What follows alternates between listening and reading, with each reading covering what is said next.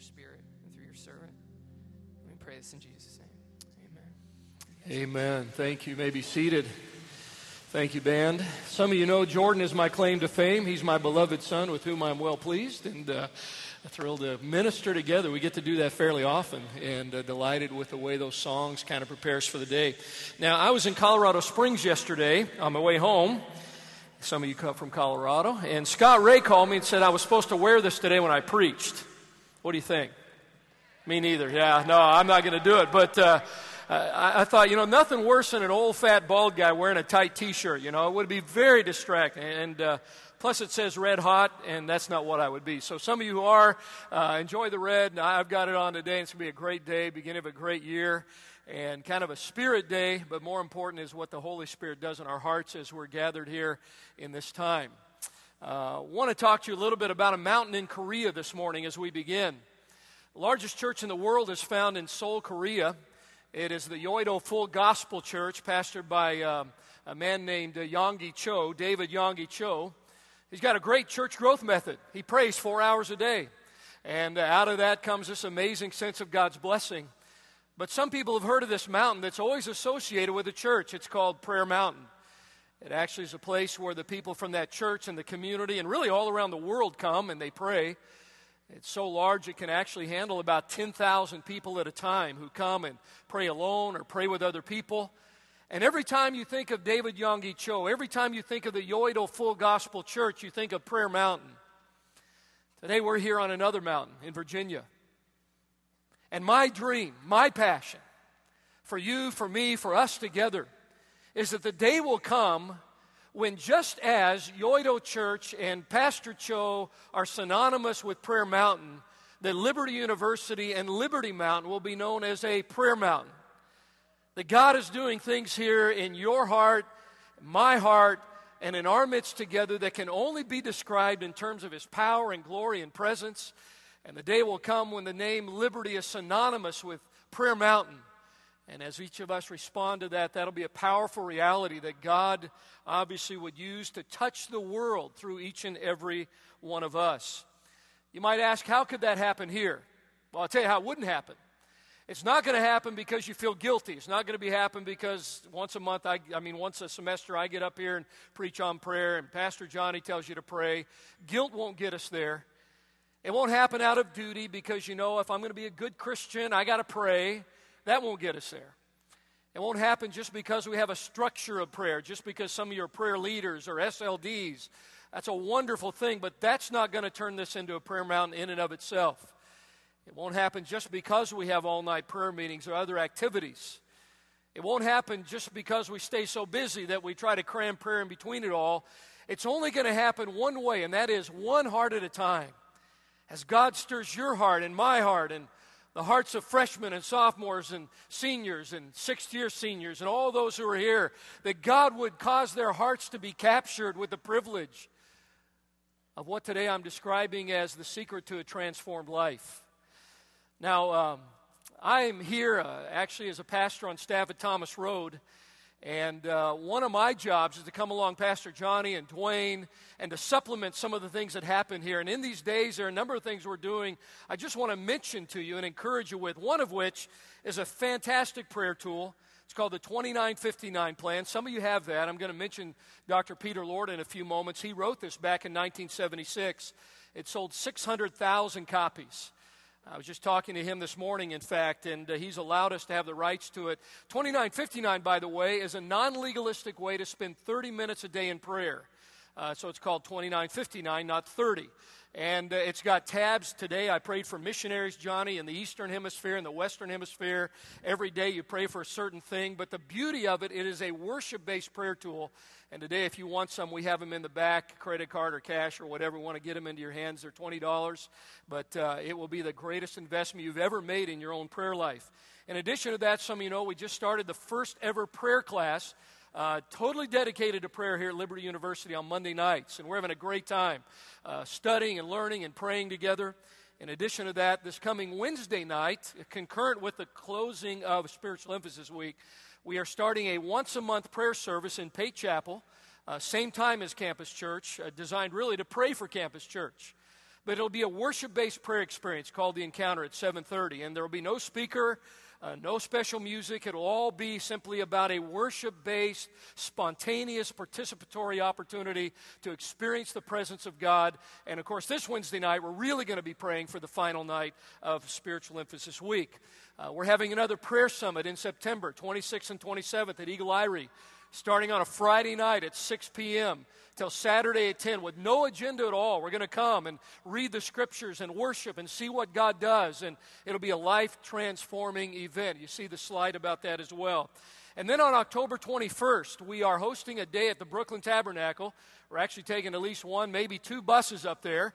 And all day long, Pastor Jim Simbal and I will be teaching. We're going to be joining his staff for their staff chapel and their prayer time. We're going to be a part of this Tuesday evening prayer meeting with 4,000 people from the Brooklyn Tabernacle. We want you to get infected with a passion for God.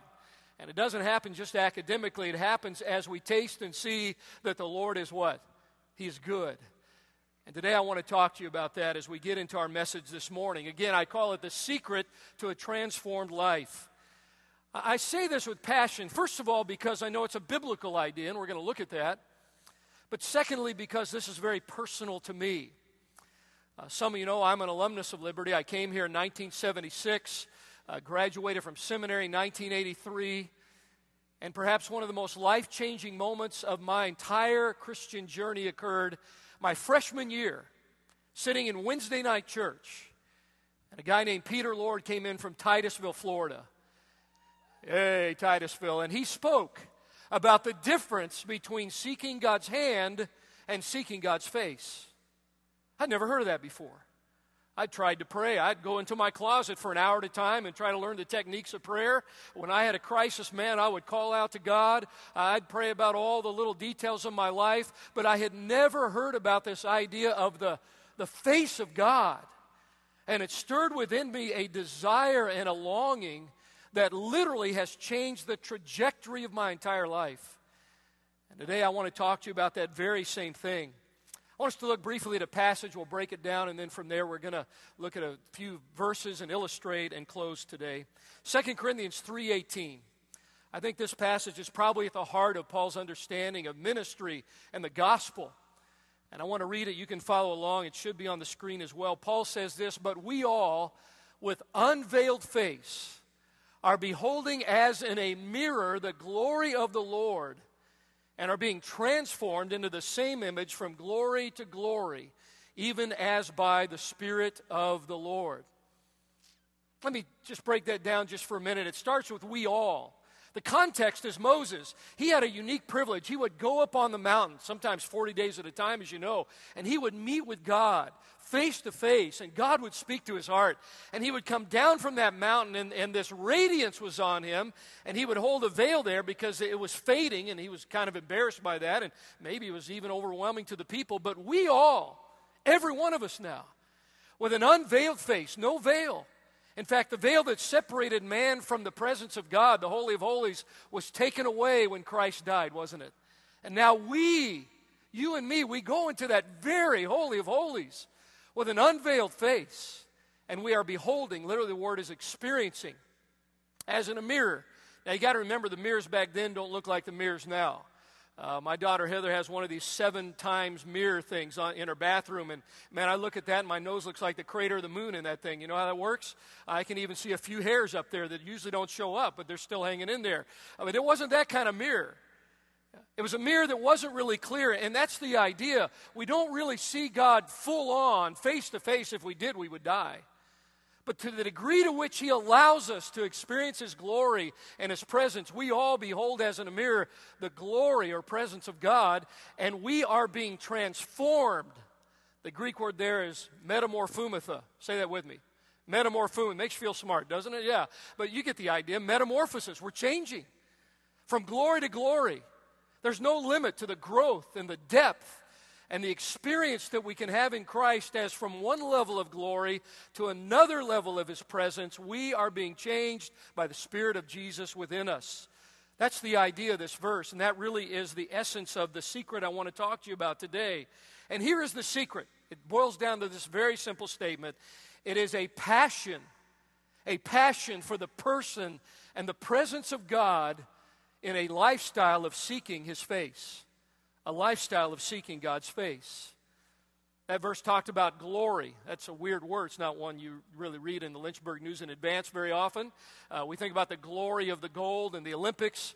But the biblical idea of glory, and I know this is a bit theological, but just hang with me for a minute, is really this. This is kind of the Henderson definition.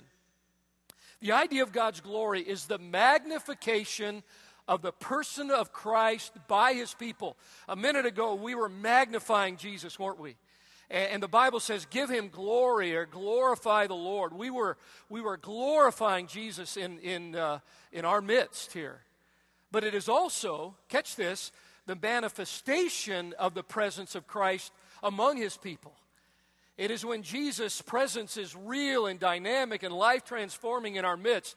And that's what that verse talks about. From glory to glory, we are experiencing the presence of Jesus Christ. I'm talking to you today about God's face. Now, that's what scholars call an anthropomorphism. Say that word. Anthropomorphism. Now you're really smart, aren't you? Anthropomorphism. Wow, I learned a new word. What's that mean? It's when the Bible uses human terms to describe God to us so that we get it. In other words, the face of God. He doesn't really have a face. The arm of God, the ear of God, the eye of God. God is spirit, right? He dwells in unapproachable light. He is immortal and invisible. But so that we understand how God so desperately wants to connect with us, He describes Himself in personal terms, and the most intimate and powerful of all of those terms is the idea of the face of God. Moses prayed to God and fellowshiped with Him face to face as a man speaks to his friend. The idea of meeting God face to face is the full experience of His presence. Jacob, when he wrestled with God, he says, I've seen God face to face. It is the best description of intimacy and the presence of God in our lives. The Bible's full of references to that. I think of the blessing in number 6 where it says, the Lord bless you and keep you, and the Lord cause His face to shine upon you. Psalm 67, verse 1, I think you see it on the slide. It says, God be merciful to us and bless us and cause His, what? His face to shine upon us. His blessing, His presence. Psalm 105, seek the Lord and His strength. Seek His face forevermore. I think of when Peter preached the gospel in Acts. He described it this way, repent and your sins will be taken away and blotted out so that times of refreshing would come from the presence of God. That's the essence of the Christian life. And in 2 Corinthians chapter 4, again, one more verse as we get ready to move on. But it says, God who said, light shall shine out of darkness. Think of the power of that. Is the same God who is shown where now? Right here. Right in our hearts.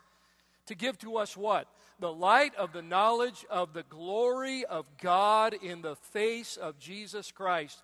When we sing Turn Your Eyes Upon Jesus, we're not just talking about some idea that's unattainable, but it's that Jesus wants to meet us face to face, intimately, in a life-transforming way as we seek Him. 2 Chronicles 7:14, we all know that verse. If my people who are called by my name will humble themselves and pray and do what? And seek my face. You see, that's the power of the greatest secret in the world. To have this passion for the presence and the person of God in a lifestyle of seeking His face. So, real briefly, 3 things that it takes in our lives for us to discover this secret. Number 1, it requires a dissatisfied heart. A dissatisfied heart. It's been said that to be satisfied with yourself is a sure sign that your forward motion is about to stop. And some of you, even as you're listening this morning, even as you've been here at Liberty already, you're saying, you know, it's not enough just to come and get an education. It's not enough just to go to church. It's not enough just to excel in my sports endeavors or in my role in the dorm. But there's a stirring within me to know Him, to experience Him. And there's another element of dissatisfaction. And I think this is life-changing for me. It is a dissatisfaction with simply seeking the hand of God versus experiencing the face of God. Now, God's hand is what He does for us, the hand of the Lord. God's face is who he is. I'm going to ask Johnny to help me out on this. Sorry to interrupt your notes there, Johnny, but I got a $20 bill here, which Johnny can use to take someone out on a date or who knows what, put gas in your car so you can run the football players over or whatever. So I come up to Johnny, and I see Johnny. I say, Johnny, it is great to see you today, man. I sure love you and appreciate you, brother. You are such a good friend, and I love your preaching, man. You got such a great heart, and I'm so excited about getting to know you, man. All right, so that's one approach, obviously. What am I focused on? What's in his hand? All right, come up to Johnny and say, Johnny, I love you, man. Love you like a son. Makes me feel old. Love your preaching. Love your heart. Love everything about you. Love the fact that I'm taller than you. That makes me feel good. But I love you. Want to be with you, man, and just want to serve the Lord together. Thanks, brother, for being my friend. So what's Johnny want to do right now? Yeah, he wants to give me the 20, doesn't he? Say, Andrew, you can keep the 20, by the way, Johnny. Give Johnny a big hand. That's the best acting he's done in a while, all right? But now here's the deal. Here's the deal. Honestly, what does your prayer life look like? Scenario 1 or scenario 2? See, what has to happen in your heart is that you're no longer satisfied with just looking what is in God's hand. Just coming to him when you're in crisis. Just praying for other people as a duty, although that's a good thing. Just asking him for help before the final grade, comes in. Whatever it is. No, it's got to be more than just his hand, but it's got to be his face. And at some point in every one of our lives, if we're going to discover the secret, we've got to come to the point where we say, God, it's your face. It's not just your hand. Because honestly, if all you do is seek his hand, you may miss his face. But if you learn to seek his face, he will be glad to open his hand and satisfy every desire of your life. So it takes a dissatisfied heart. Secondly, it takes a desiring heart. A desiring heart. I love what the scripture says about this, Psalm 17:5. It says, as for me, I shall behold your face in righteousness, and I will be satisfied with your likeness when I am awake. It's really the kind of the Old Testament version of 2 Corinthians 3:18. My heart's going to long to see your face, and not only day by day on this earth, but someday in eternity, I will be satisfied to be like Jesus, because that's the result of having this desire to seek his face. You know that physical desires and spiritual desires are different. God says, my ways are not your ways. And one of the things I've discovered is that physically when you are hungry, you eat, right? You go down to the rot, and you eat and you're satisfied, or sick, or something. Anyway, you eat. And so physically you eat and you're satisfied, right? Physically, if you're hungry and you don't eat, what happens? You get hungrier, right? Man, your stomach start growling, you get grumpy, yell at your roommate. Spiritually, it's just the opposite. Catch this. Spiritually, when you are hungry and you eat, you get hungrier. The desire grows, the longing gets deeper. The adventure becomes more exciting to you. But spiritually, when you don't eat, you become satisfied. And some of you here today, you haven't eaten in a while. You haven't sought the Lord for a long time, and the desire is just not there. And some of you this morning, you got up, and his presence was sweet, and it was real, and you're listening to this, and your hunger's growing. And really, to discover this secret, you've got to have that desire that continues to grow in your life. When I was in college, the Johnny Moore of my day was an old dude named Sumner Wimp. He was bald. I wasn't at the time, but now he and I are charter members of the Fellowship of the Foreheads. And he would get up here and he would always pound his chest and say, "Oh, glory!" But I remember sitting in his classes, and he told something that I'll never forget. He said, there were times in his life when he was praying, and the presence of God was so real. He said it was this: if I opened my eyes, I would be looking at God straight in the face. I thought, wow. I've never had that happen before. What would that be like? I mean, I prayed and, I tried to be a good Christian, but wow, that close, that real? One Friday night, my sophomore year, I was in my dorm room down at the old Stewart Arms Hotel in downtown Lynchburg. And it was a Friday night, and it was unusual. I was not out on a date. I don't know what happened. I had a reputation for dating around a lot in college. And it was true. I did. I have to admit that. My theory is you got to drop your line in the water a lot of times to find the fish. Dane Emmerich's shaking his head, nodding his head. He knows it's true. Don't tell anybody, Dane, all right? Anyway, so it was an unusual Friday night. And I had nothing to do, man. No dates. Something went wrong. My plan didn't work or something. So I was just sitting there in my room. My roommates were gone. We had 3 roommates in this room, and I just decided to spend some time with the Lord. What a concept. I began to read my journal where I had been writing about what God was doing in my life, and I began to read some scripture, and I just felt this strange stirring in my heart of gratitude over all that God had been doing in my life, and I suddenly realized how active He had been in every step along the way, and I began to weep, and I don't know why, but I wound up just laying face down on that toe jam infested carpet in my dorm room. I didn't even care at the time. And I just began to weep and pour out my heart to God in worship and in gratitude because I realized how actively involved in my life He was. And 2 hours later, I opened my eyes, and it was the sweetest experience I'd ever had in my life. And it was as if I opened my eyes, I would be seeing God face to face. And that hunger began to grow and to grow. Of course, it's resulted into a whole lifestyle as a pastor of just wanting and longing for the people of my churches, and you here now at Liberty to have that passion and desire. So it's a desire. That's the desire that will bring us tonight to pray all night, not just to pray for things, but to seek Him. And on Wednesday nights, once a month, as we do this encounter, it's all about seeking His face, not just His hand. And then finally, there's a determined heart that must occur within us. A desiring heart, a dissatisfied heart, and a determined heart. You know, it takes a lot of determination to get through these years at Liberty, doesn't it? It takes academic determination to study, to write the papers, to stay up all night, to get the grades, to do what you have to do. It takes determination in maybe the sport you're in or your role as an RA or an SLD to stay with the task and to do a good job. It takes social determination to find that husband before you leave this campus one way or the other, and just that determined attitude to do what has to be done.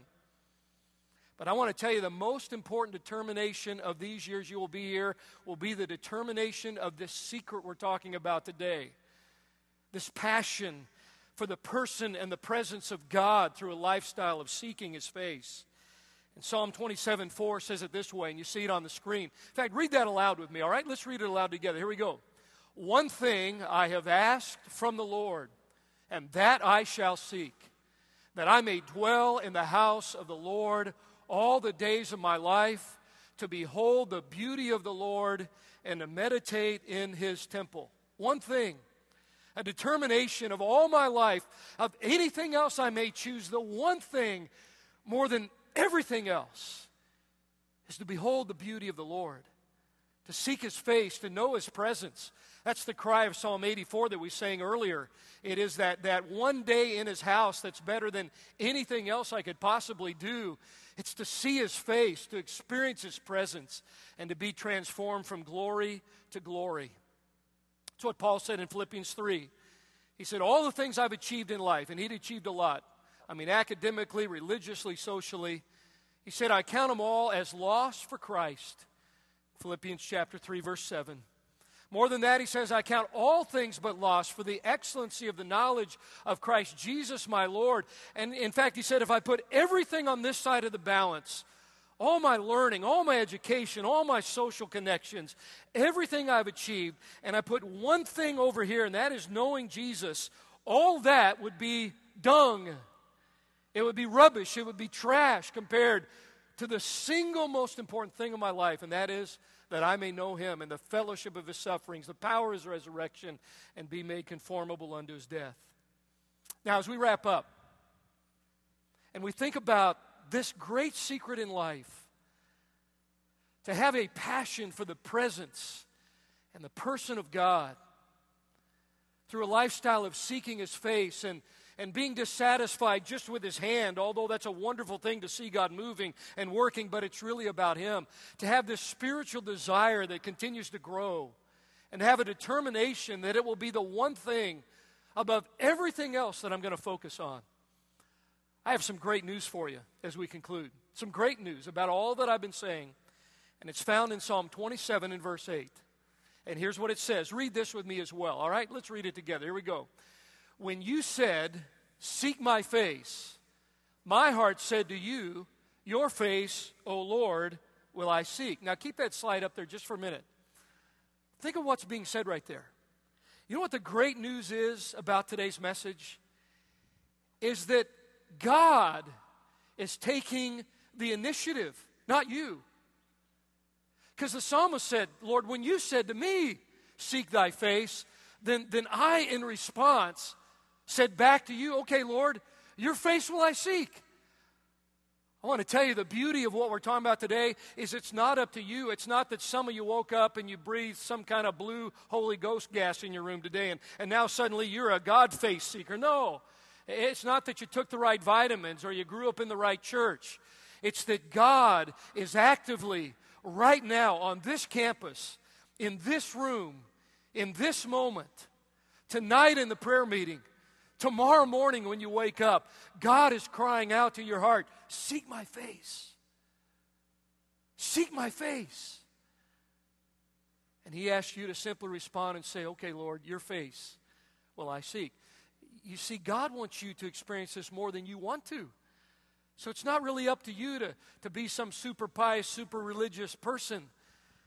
It's not up to you to try to win the Pharisee of the Year award. No, it's not that at all. It's your heart simply saying to God, okay, I'm there. I hear it. I'm coming, Lord. It's not just your hand. It's not all this stuff that my life is about. It's about seeking your face because you are calling me to come. Jesus said this in Matthew chapter 4. He said, the day will come when people will worship in what? Spirit and in truth. For what? The Father does what? He seeks those people to worship Him. And this morning, I don't know what God's doing in your heart. I don't know if maybe for some of you this moment is a lot like the moment I had when I sat as a freshman and listened to Peter Lord talk about seeking God's face.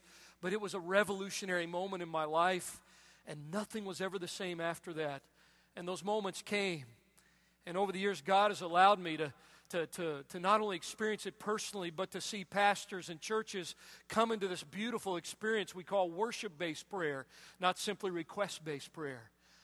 Sometimes 3 days at a time with people from congregations just seeking the face of God, being changed, being set free, being transformed, being made new, being called into ministry. And I believe this year that's what God wants to do on this campus. Because when people think of Korea, they think of Prayer Mountain. And our passion, our desires, when people think of Liberty, they think of Prayer Mountain. Young men and women who understand the greatest secret in life, and that is a passion for the presence and person of God through a lifestyle of seeking His face. In just a moment, as the band comes up, we're going to sing a final song of dedication. And I'm going to ask some of you, maybe you're saying, Pastor Daniel, I feel God saying that to me today. And I'm not sure I know how, but I know I just want to say to the Lord, Lord, your face will I seek. And in a moment, as we sing that song, maybe as we close, some of you want to just come down here and say, Lord, here am I want to seek your face. Show me how. I'm going to ask some of you just to stand where you are, because as we close, I want to pray for you that you will be responsive to that call this year. But I close with a story that's very fresh. Monday, I was in Sherman, Texas, and leading a group of pastors from dozens of churches in a day of study and learning and prayer. And at the end of the day, we had a 2-hour prayer time, totally spontaneous. One of them picked a passage of Scripture. We read it, and we began to pray out of that passage for a couple of hours. And at a certain time early on, one of the phrases in that text was about seeking God's face. Seeking God's face. So as we were praying, the Holy Spirit just kind of prompted me to lead them into a responsive time. And I said, pastors, as we're sitting here thinking about seeking God's face, I want you to finish a prayer this morning or this afternoon. I want you to finish this sentence. Lord, when I see your face, I see, and fill in the blank. Lord, when I see your face, I see, and they begin to pray. And tears began to come down the eyes of cheeks of some of these pastors who some hadn't wept in a long time, but as they looked at his face, as they beheld his glory, they were just crying out things like, Lord, when I seek your face, I see beauty. Lord, when I seek your face, I see acceptance. When I seek your face, I see your delight in me. When I seek your face, I see forgiveness. When I seek your face, I see majesty. I see holiness. I see renewal. I see transformation. I see the all-knowing God. I see the all-powerful God. And as much as this year we want to pray about things, we want to pray about our dorm, we want to pray about our family back home, we want to pray for each other, we don't want to just settle in with the hand of God. But we want to see the face of God. And the Bible says, as we all, with an unveiled face now, are beholding as in a mirror the glory, the presence of the Lord, we are being, what was that big word again? Let's see, metamorphometh, all right? We are being transformed from one level of glory to another level of glory, being made more and more like Jesus by the power of His Spirit in us as we live out this secret to a transformed life. As Jordan and the band plays in this final moment, I'm wondering how many of you today say, Daniel, I hear God just saying, seek my face. And you want to just maybe mark this moment this morning in some way. And if you do, I want to pray for you. Maybe in this final song, as Jordan and the team sing, you'd want to just come and kneel here and say, Lord, here I am. Thy face, O Lord, will I seek. Not your hand, not just school, not just activities, but you. Or maybe you just stand where you are, and in so doing, you just say, here I am, Lord. I feel the call, and I stand on my feet, and I say, Lord, your face will I seek. And so I want to pray for those of you who might stand where you are, those who might come, and very simply saying, Lord, set the trajectory of my life to seek your face. As they sing, stand, come, kneel, and then I'll close with a prayer for those of you who are feeling that call and who are responding right now. Let's worship as our hearts listen. Oh Lord, you're beautiful.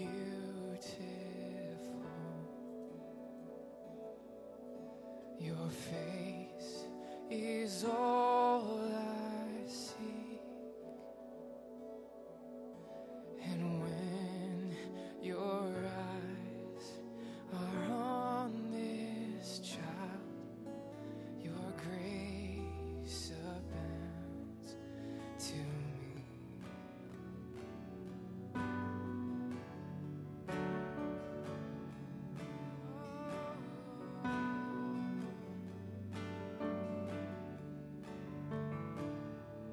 And oh Lord, you're beautiful.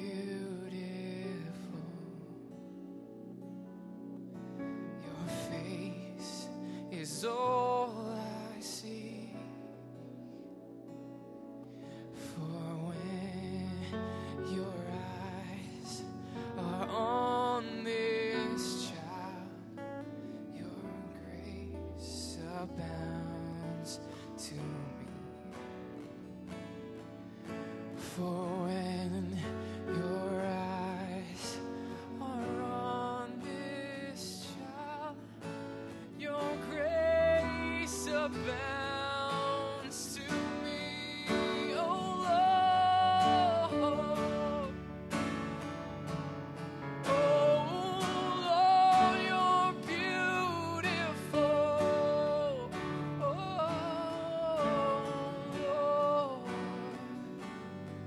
Lord, you're beautiful.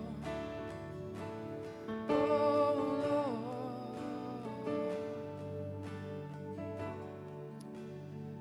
So Lord, our hearts say yes.